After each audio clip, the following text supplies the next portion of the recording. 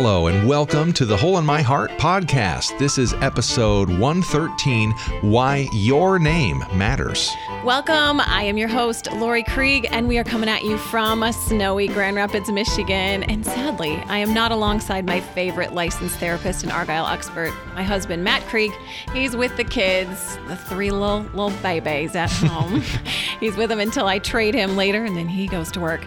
But we do have our producer and the most professional radio voice among us, producer Steve. Hi, guys. Hey, Steve. And today we're talking names.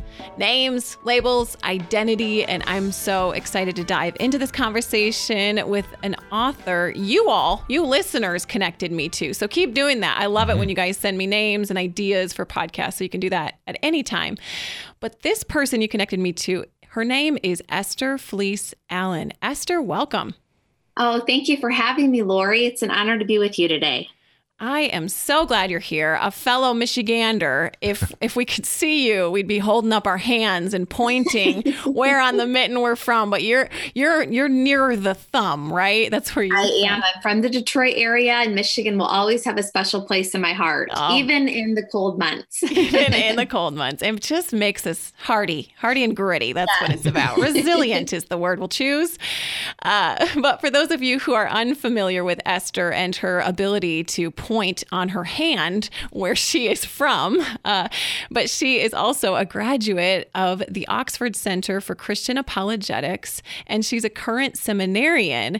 She's also the author of No More Faking Fine, and the book we will explore today that is just recently released, and it's called Your New Name, Saying Goodbye to Labels That Limit.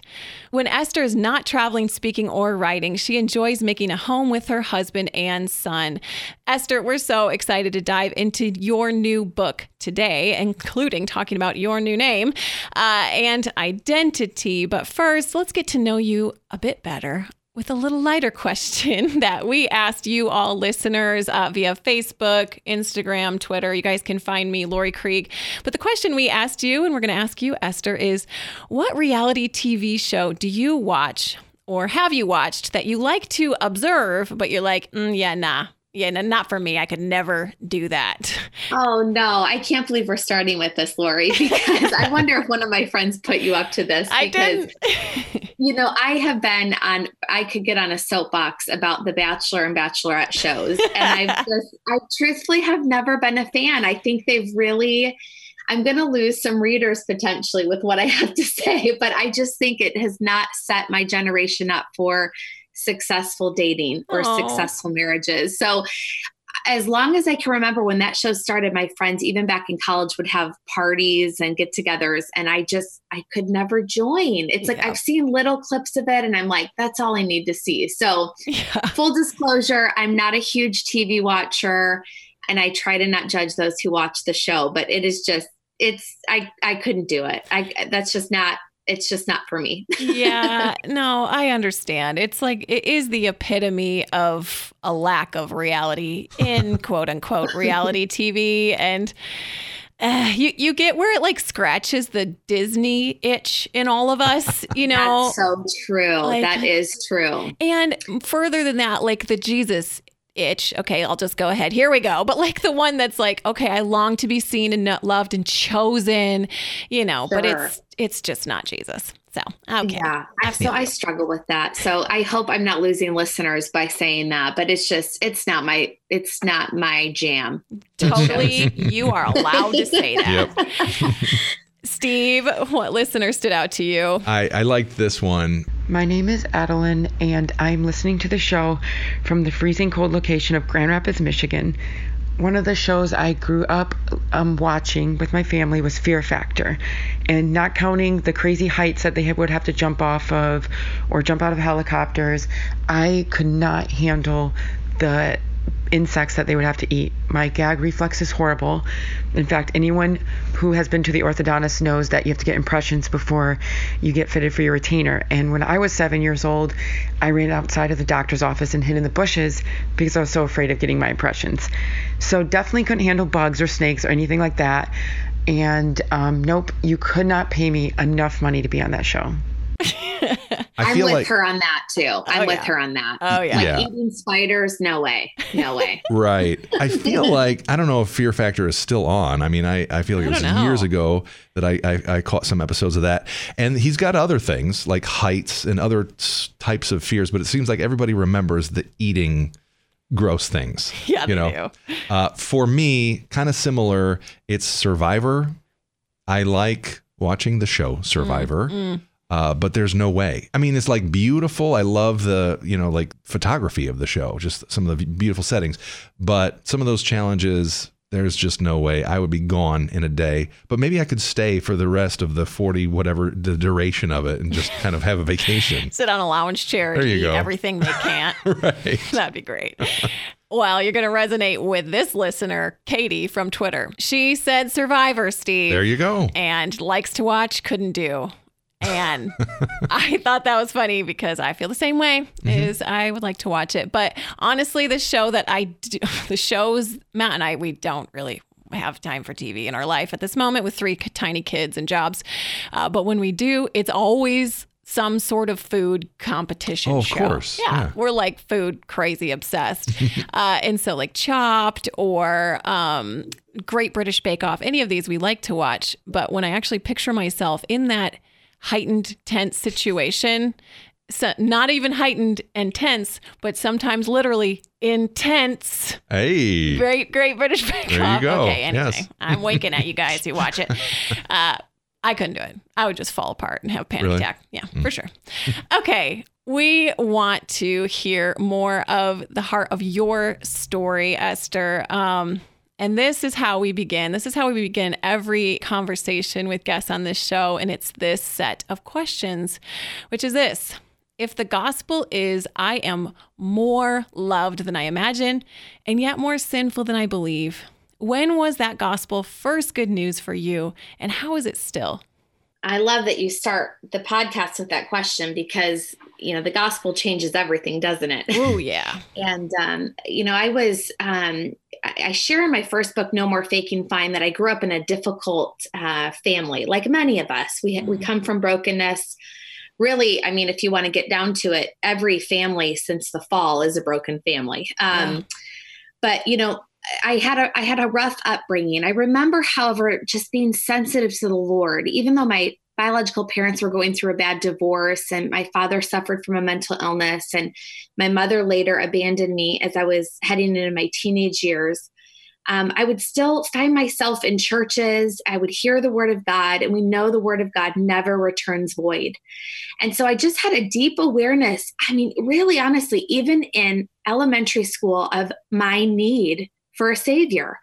As my parents were abandoning me, and I was hearing that this God of the universe delighted in me and wanted to rescue me and be my father, it changed my life. And so I can't pinpoint like what specific day I was saved. I just remember being sensitive to the Holy Spirit at a young age and becoming God's daughter at a young age. But I almost focused so much on my depravity for years and maybe even decades, like of just how much I needed God. And I do, and I always need God. But I missed, I think, the other part of that message, because it's a both and, isn't it? Oh, yeah. And I missed that I was deeply loved more than I imagined. And so I feel like this next book, Your New Name, is kind of that discovery process of, I've gone through laments, I've gone through suffering, I've gone through struggle, and God has been with me in that. And God has not defined me by that. But now who am I moving forward? And I'm so grateful that those labels like forgotten or unwanted, or unloved, I'm so grateful that those don't have to go with me moving forward, because God gives me a new name and he names me out of his love for me.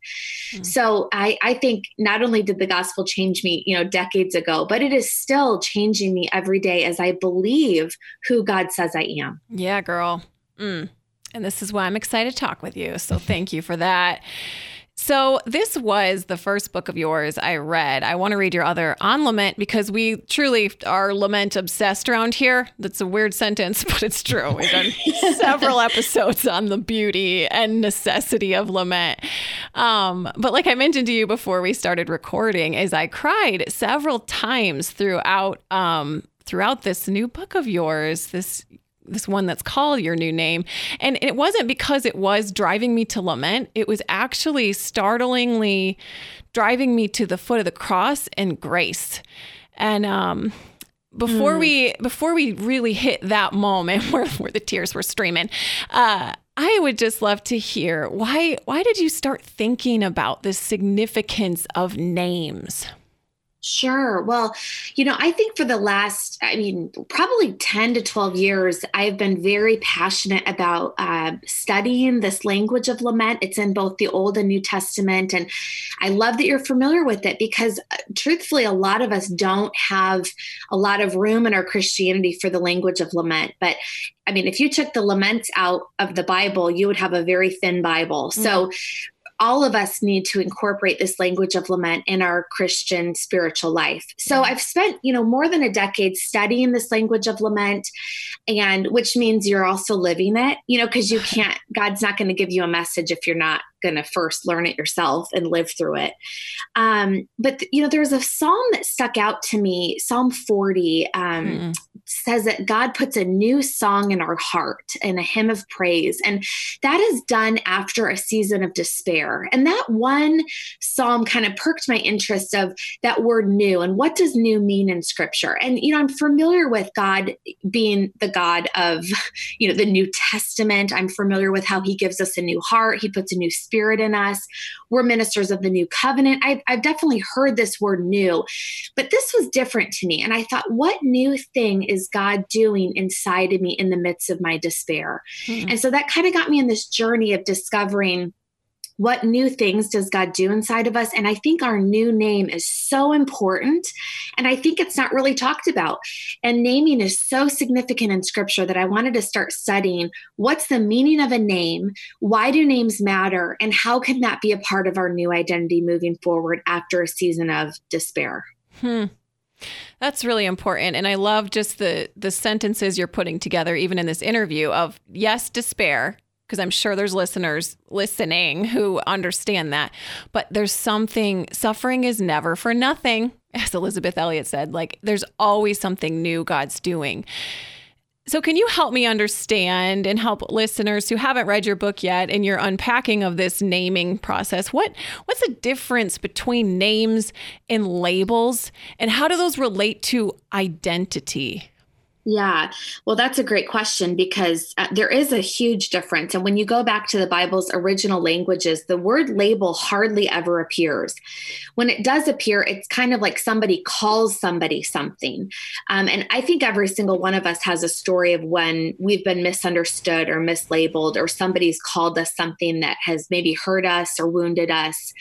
I don't know why this happens, maybe just because it's easier to believe the negative, but a lot of times we take those labels on as our name.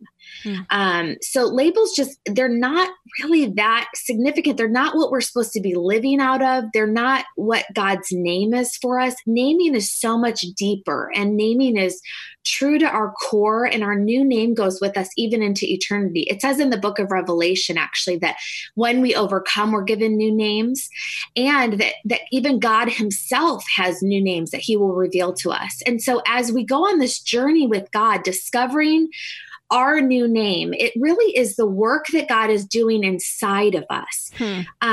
There are many examples in the Bible where God physically changed somebody's name. And I hope to kind of give the readers introductions to that in each chapter. We see Jacob being renamed to Israel in the middle of wrestling with God. We see Sarai called Sarah. We see Abram called Abraham. So there are definitely examples of physical name changes in both the Old and the New Testament. But every single one of us who are a new creation in Christ will get a new name from God. And sometimes it's a spiritual name change, which all of us need. We need to go from angry to being good forgivers. We need to go from being lost and forgotten to embraced and chosen. So there are beautiful names that God has for us that he wants us to live out of. And they're more true to our identity than the labels that we have been settling for. So our given birth name could essentially be a label even given for us like that. I guess help me understand even like the relationship between what you're talking about, which essentially you're saying this name, this new name that God's giving us, will give us. It's this new thing God's doing in us. But we were tangibly, physically named at one point, most of us, unless, you mentioned Christine Kane in the book and how she was given the name unnamed on her birth certificate. Can you believe that? Oh man. But for those of us who were, given a name, how does that relate to what you're talking about? Yeah, well, I think sometimes our new names are right in front of us, and our names can take meaning when we start to go through this process of discovering what our name really means. And what I mean by that is I was named Esther, and I never liked that name. It felt like too old for a little girl. And I remember in elementary school, everyone would get things engraved, and they would, come with pencils with their name on it and keychains with their name on it. And like you couldn't get Esther anywhere. It's just not a common name. And it just never really had meaning to me. But as I started really discovering that God cares about names, I looked at the book of Esther in the Bible, and I realized that Esther was orphaned. But yet God gave Esther courage, and Esther pleased God. And it made my name have meaning all of a sudden, that it just wasn't named, for whatever. I started believing maybe God named me, maybe God chose that name. And even though I was later orphaned in life, maybe God could still use me. So I think sometimes our new names can be right in front of us. And that's the thing. It's our name changes are deeply personal. And sometimes, in scripture, at least, no two are alike. We see so many different examples. Even the disciples becoming fishers of men who were fishermen. There was a deep identity change. Some of the disciples had name changes, but not all of them did. And so sometimes our new name is right in front of us. But sometimes our name that we are given even physically at birth, when we start to look it up and we start to ask God, is there purpose in this? We might be surprised, and it might take on meaning that we didn't see before. Ooh, I can relate to that in Lori. It means, when I first looked it up when I was young, was of the laurel tree. And I was like, well, that's dumb. But then I looked up, okay, what's a laurel tree? Oh, it's like what they put on Olympians back in the day around their heads. That's the amazing. Yeah. So it means victor, victorious. And then my last name before I was married was like gatekeeper. And now it's Krieg, which means war. And I just changed it to warrior. So now it's victorious warrior. But I love that, Lori. I love that. And that's the thing. I think, sometimes people are a little skeptical. Like, do we all get a new name? And, not all of us are going to go to the DMV and change our physical name. Yeah. But I think every single one of us, I think God wants us to have an understanding of the meaning of our name. And hey, if you don't like your name, God can give you another one. Yeah. I give an example in the book of my friend who has a Jewish background. She was never given a Hebrew name. And it made her feel so left out in the Jewish community, because a Hebrew name is very important to the Jewish community. And she felt, in her discovery of her new name, she felt God give her a Hebrew name. And she didn't go to the DMV and change her physical name, and she didn't change it on Facebook, but she has heard from God what her Hebrew name is, and she believes it. And it was a deeply personal thing between her and God. And that's what I want the readers to encounter. I want them to ask God, how do you see me? And how can I move forward in the victory like you're talking about? God wants us to overcome. God wants us to be victorious, but we have to start hearing from him who we really are. And that's the thing about names. They speak into our future. They speak about who we're becoming. God never labels us or names us out of our past or out of our sin or what we're coming from. And that's where I was stuck for years. I thought, well, I was a victim, and I was orphaned, and I was abandoned, and I was unloved. And so when I go around the world sharing my testimony, I'm reminded of all these old labels.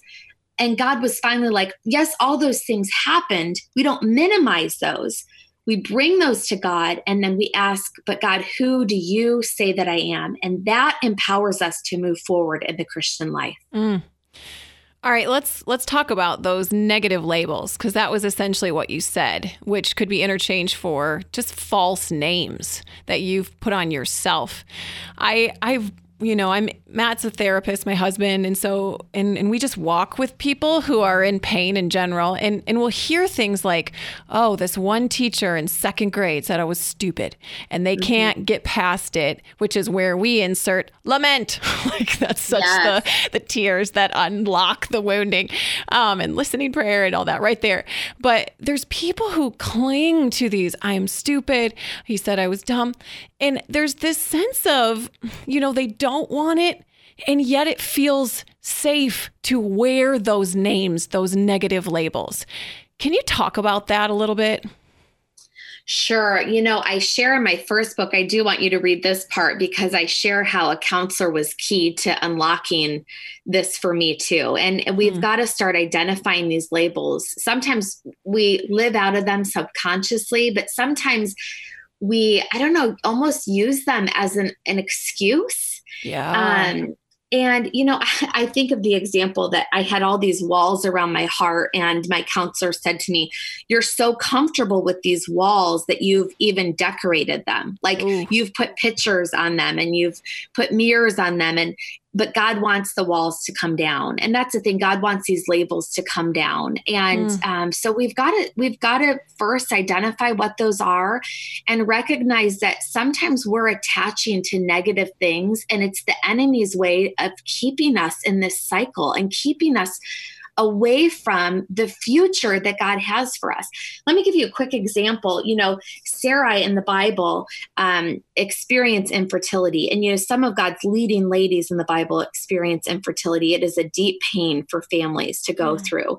And Sarah was unable to have physical kids, for decades. Even approaching, her 90s. Can you imagine? She had just given up hope. And so she identified, with this label of infertile. And she even tried to take things into her own hands. When God had promised her different, God had given her a new name. God had said to her husband that he was going to be the father of nations, which she would obviously be a part of. But unfortunately, she clung to this infertile label. And so it clouded her ability to even have faith. And she began to take things into her own hands. And I realized that I do that when I live out of these labels. I take things into my own hands, and it's almost like self-fulfilling prophecy. Like, well, I was orphaned, so I'll never be loved. My own parents didn't want me, so I'm not lovable. And we just start putting these walls around our heart, and then we start decorating the walls, and suddenly our lack becomes our identity instead of asking God for something new. And again, God is always doing something new. We're never too old for God to do something new inside of us.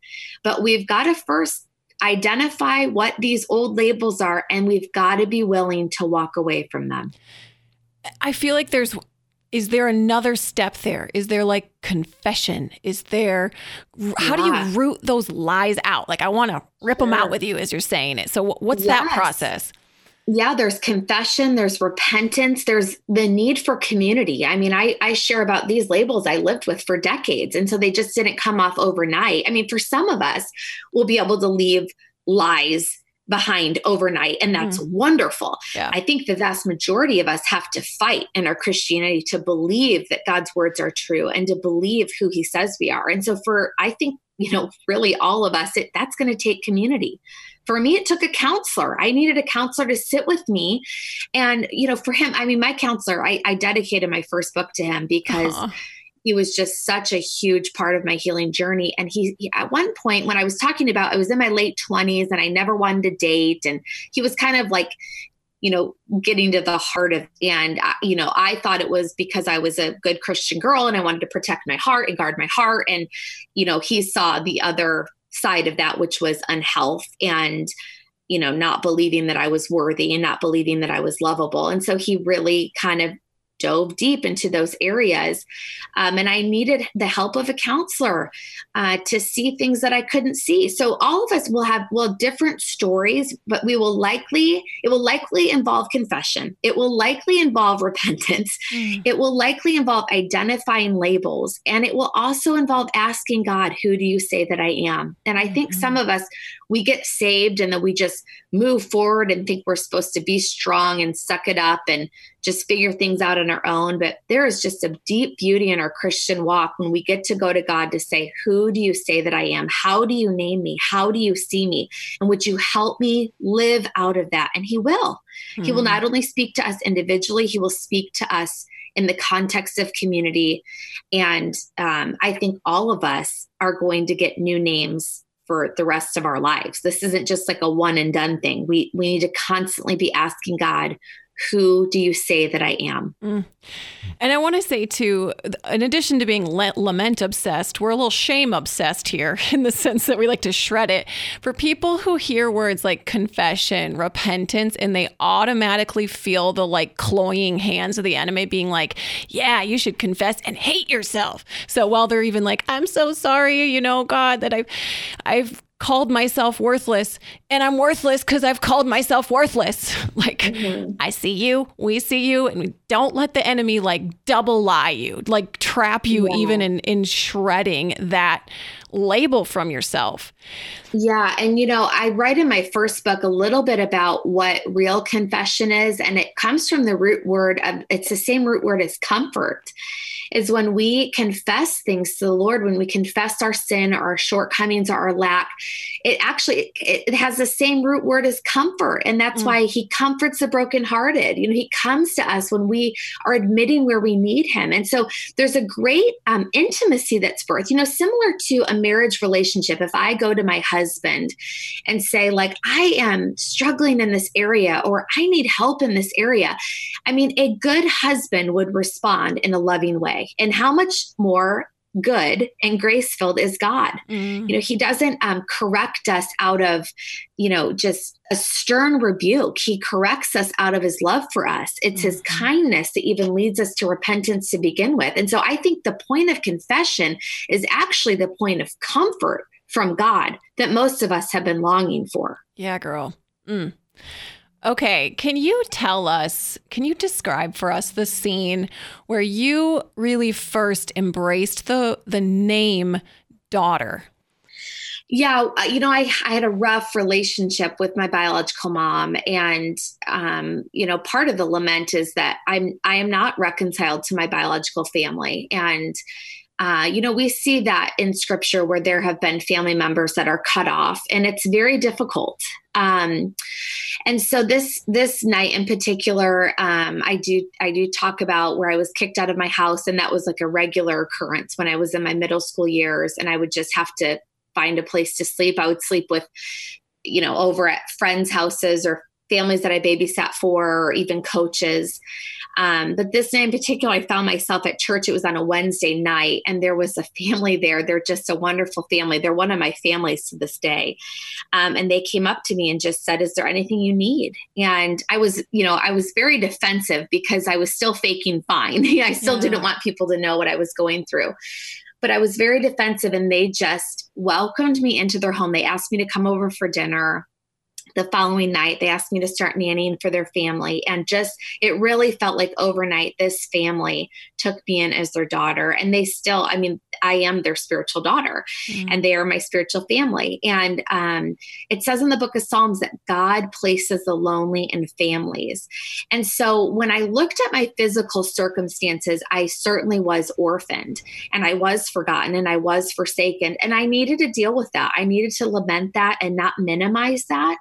But also there came a point to where I needed to say, wait a second, God has made me his daughter. God has adopted me. That is one of my new names. And then God put wonderful families in my life, and it's plural. He gave me wonderful families to show me a love and a comfort and a security. And I am a spiritual daughter to many. And so it's really neat when God does a spiritual work in our hearts, making us a new name like daughter. But it's sometimes real fun to see it play out in the physical. And that's just how kind God is he knows we need those extra reinforcements, in the physical realm to help us believe who he says that we are. I love that. And it just exhorts me, again, someone with just husband and kids now, and we try to open up our hearts and our lives to single people in our world. But even just thinking, okay, is there a middle schooler who got kicked out of her house? They didn't know that and had no shoes, and then got shoes from somewhere else and then comes to church. Like, can I not cram my schedule full so that my heart is open to see someone like you when you were in junior high and invite them into our home? Can I, it's just convicting my own heart right now. Where can I open up my life? So, Lori, I'm so glad. Let me just say something really quick, because that alone, ministers to me, and that alone makes it worth it to write a book like this. Yes. Because, I was 13, 14, 15. I probably should have gone into the foster care system, and I didn't know how to ask for help. I didn't know what lament was. And these families just recognized that I had a need, and they recognized that there was something off, and they pursued me in that. And God showed himself to me in that. One family bought me a car. One family paid for my gas money. One family paid for me to have a prom dress so I could go to prom. One family paid for me to apply for colleges. This is what the body of Christ looks like. And I think one of the biggest things that this family later said to me is, we were in the suburbs. Yeah. Like, we thought we had to go down to Detroit to find orphans, or we thought, we needed to go over to Africa to work in a village. But here we were in the suburbs, and there were needs in the suburbs. And I'm so grateful that they paid attention. And I think every single one of us, it's a challenge to love our neighbor. And there's somebody on our street, there's somebody in our kids' school that does need to know the love of our Heavenly Father. And I think God's plan A is to use people to show those kids, to show those families, to show those that are in broken spaces, that God is with them. So thank you for sharing that. That's not a small thing for me to hear. Makes it worth it for me to share my story when God would raise up other moms to think of other kids in their community. So yes, that's beautiful. Thank you. And thank you for popping in. And just for those listening, we can't just do our lives head down, take the kids to soccer and band and just do that and pull into the garage and shut the garage.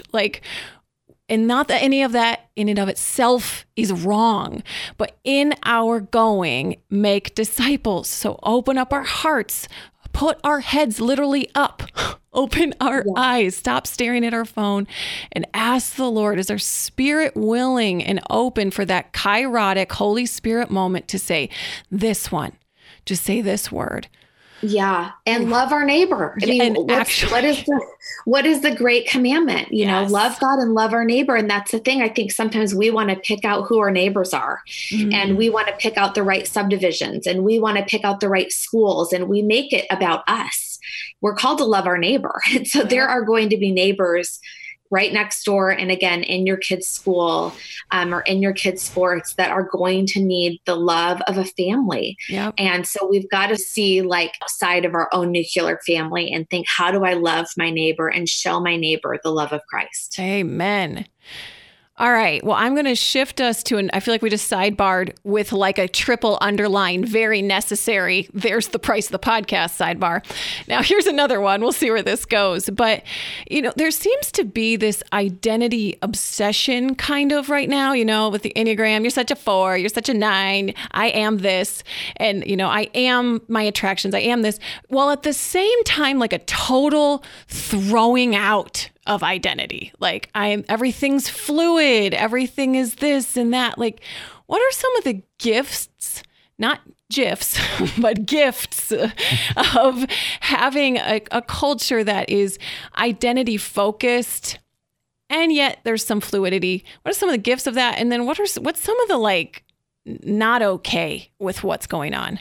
Yeah, it's a great question. And you're really showing the inconsistencies. When we don't have a worldview rooted in the Word of God, our belief systems are going to be very confusing and very conflicting. And that is exactly what we see. Yep. We see the message from the culture of just embrace who you are, and just follow your heart, which is not in the Bible.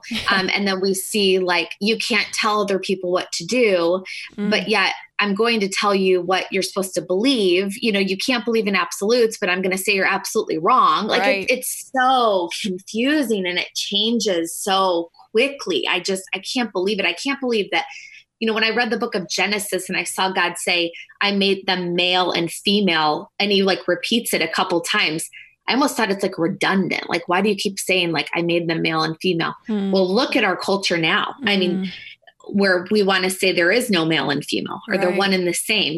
God's making it clear that there is a difference. There is a distinction. One thing that I tried to do in Your New Name was give an example of what Daniel went through in the Old Testament. And I never realized that Daniel and his friends were renamed when they were taken into captivity. Daniel's original name meant God is my judge, and his friends all had names that reflected who God is. Hananiah's name meant the Lord shows grace. Mishael's name meant who is like God. So all of these men had Hebrew names and meanings that glorified God. But when they were taken into captivity, the first thing that happened is they were renamed by the culture around them. And these names stood in stark contrast of who God had named them, of what their names meant and who it reflected. And so you all of a sudden see their names take on different meanings, like serving Baal, who was a foreign god. And some theologians think that by changing their name, the Babylonian Empire was trying to wipe out the name of Yahweh, was trying to wipe out the name of God. And I was just challenged in my study of, if I don't know who I am and how God names me, I will inevitably be redefined and renamed by the culture. Ooh, girl. I will start looking at, well, what does the culture say that I'm called? And who's the culture say that I am? And how does the culture say I should date? And what does the culture say that my marriage should look like? And what does the culture say that my identity should be this week or this month or this year? And so it is so important that we go to God for who our names are, and we listen to what God says, because it matters to God. Our names reflect him. We are new creations in him, and we bear his image. So this is very serious to God. Yeah. And I think that that's just of the utmost importance. We've got to go to God first. We've got to ask him who we are. We've got to let him define us. And if not, we're going to really be redefined by the culture around us. That's so important. And I'm just thinking as you're talking, because we've not shied away from challenging conversations on this podcast. And we've had people who wrestle with gender dysphoria on here. And I'm thinking specifically, if you guys are listening and you're like, oh, I legit wrestle with my dysphoria regarding my gender, and I look in the mirror and this is genuine pain. So we're not negating that. We see you. We love you. We want you to keep listening. But I want to refer you guys to the conversation we had with Heather Scriba, who transitioned from female to male socially. And then her starting point was people loving her where she was. Then she heard from the Lord. Her name first was daughter. And then God had her take her tangible physical given name and go back to Heather. But I just want to see you who are wrestling and say, yeah, everything you're saying, Esther, is right on. And there is a male, female, we have to align ourselves with the Father and his good design. He's God and we're not. But then at the same time, I want to see you guys who are wrestling, but just know that it wasn't just Heather being like, well, fine, I'll be Heather. It was the Father seeing her and loving her in the midst of her genuine dysphoria and saying to her, you're my daughter. And that's not a cookie cutter label I'm throwing on you. That's your identity with me. Whew. Yes. And Jacob gives us the example of, in the Old Testament, Jacob was renamed to Israel right in the middle of his wrestle. Ooh, snap. This isn't like, okay, go figure everything out. live a perfect life, and then you get renamed. Yep. And sometimes your new name, like daughter, is going to come right in the middle of that wrestling. And we've got to be willing to say, do we align our identity with who God says we are? And this chapter that I wrote, it was a little bit tricky because the publisher always wants you to use examples. And I understand that examples are important and story is important, but I felt like there's so many hot button issues in our culture that I almost could be distracting. Yeah. If I talk like gender dysphoria, like what you're talking about, but you are right on, Lori. And we've got to have space in our Christianity to wrestle and then ultimately submit to God's will and God's authority. And Jesus gives us that model too. Jesus wrestled in the garden and just said, is there any other way, Father? Like he shows us that lament of like, this is hard. I don't like this story. I am struggling. Yet what did Jesus do? He submitted to the Father. And I think that's what we're missing in our culture. We're like, okay, we're all in this struggle. And then we just embrace what we want to embrace. And that's not what Christians do. We are in a struggle, every single one of us. And then we ask God for help in submitting to his lordship and submitting to his leadership. And I think 100% of the time that means dying to self.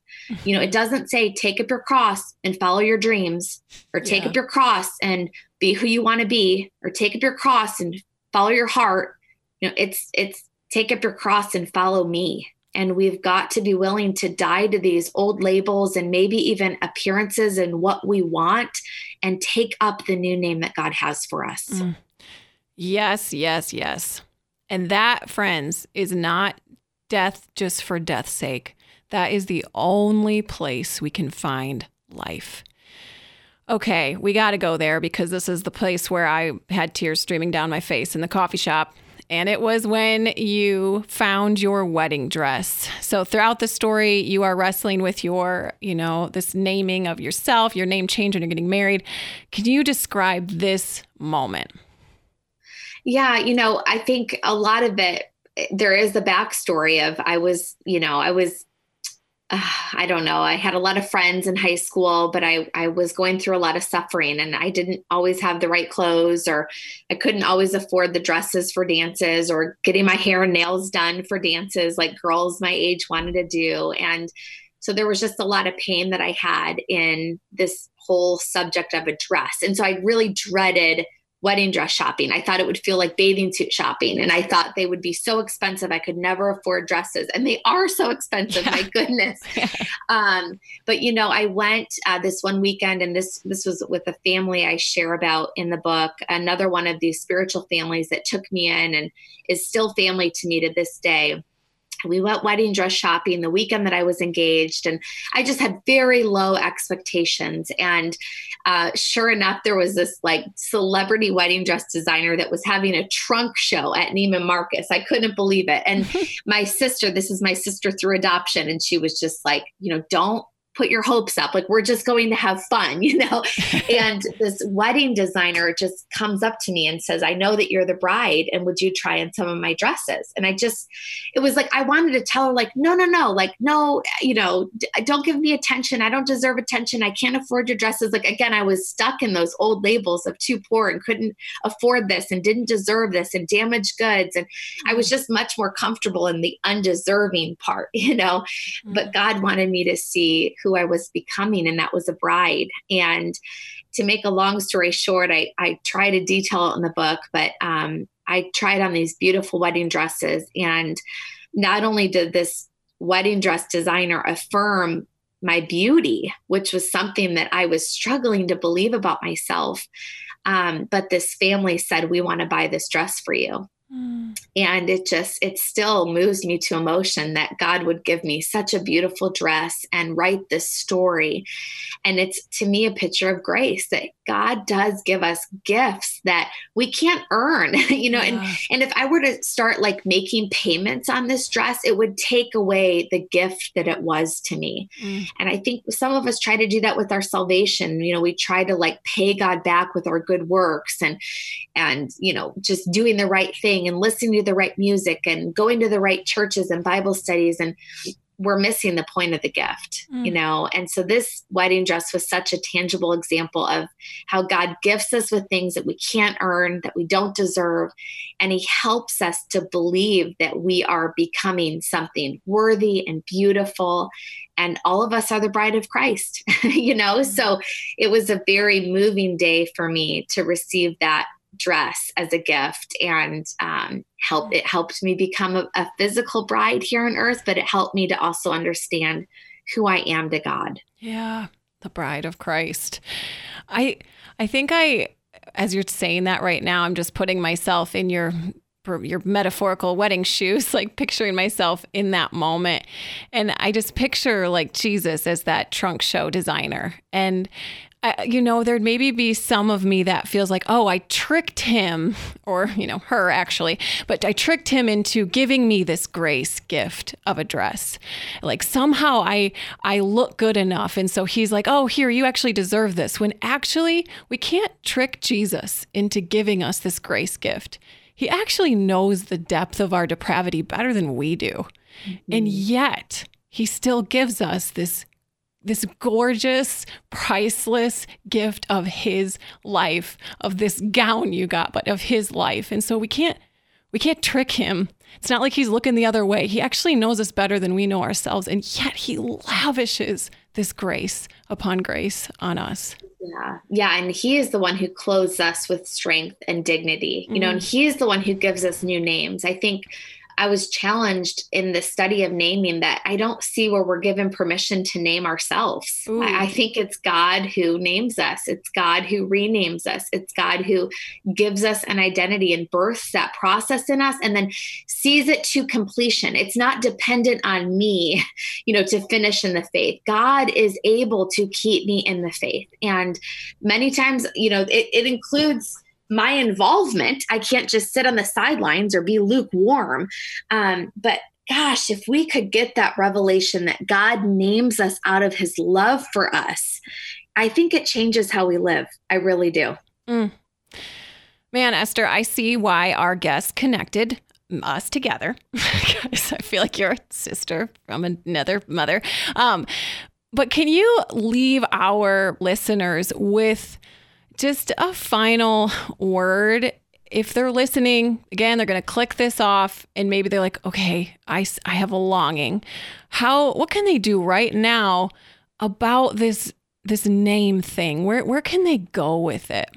Yeah, well, I hope they pick up the book, and not because I want book sales, but because I really have tried to give different examples in every chapter of how God renames us. And so I want them to have hope that whatever season they're in, whether they're wrestling like Jacob or whether they're struggling with this label of infertility, like I want them to have hope that there have been great people in the faith that have gone before us and that have been transformed by God. And so I think that that's step one. And then also just ask God. I think again, I don't know where along in our lines, in our Christian faith, we think I have to pull it all together now and figure things out. But I think asking God, who do you see me as? And who do you say that I am is a great first step. And at the end of every chapter, I try to outline different labels that we've believed about ourselves. And then I also offer the reader hope of here are some new names. Again, sometimes our new names are right in front of us, but sometimes our new name is going to be a divine revelation that God gives, like the example of your other friend that was on said, I'm a daughter, and it's going to be deeply personal to you. And so your name change might look different than your neighbor's. That's why we don't compare each other.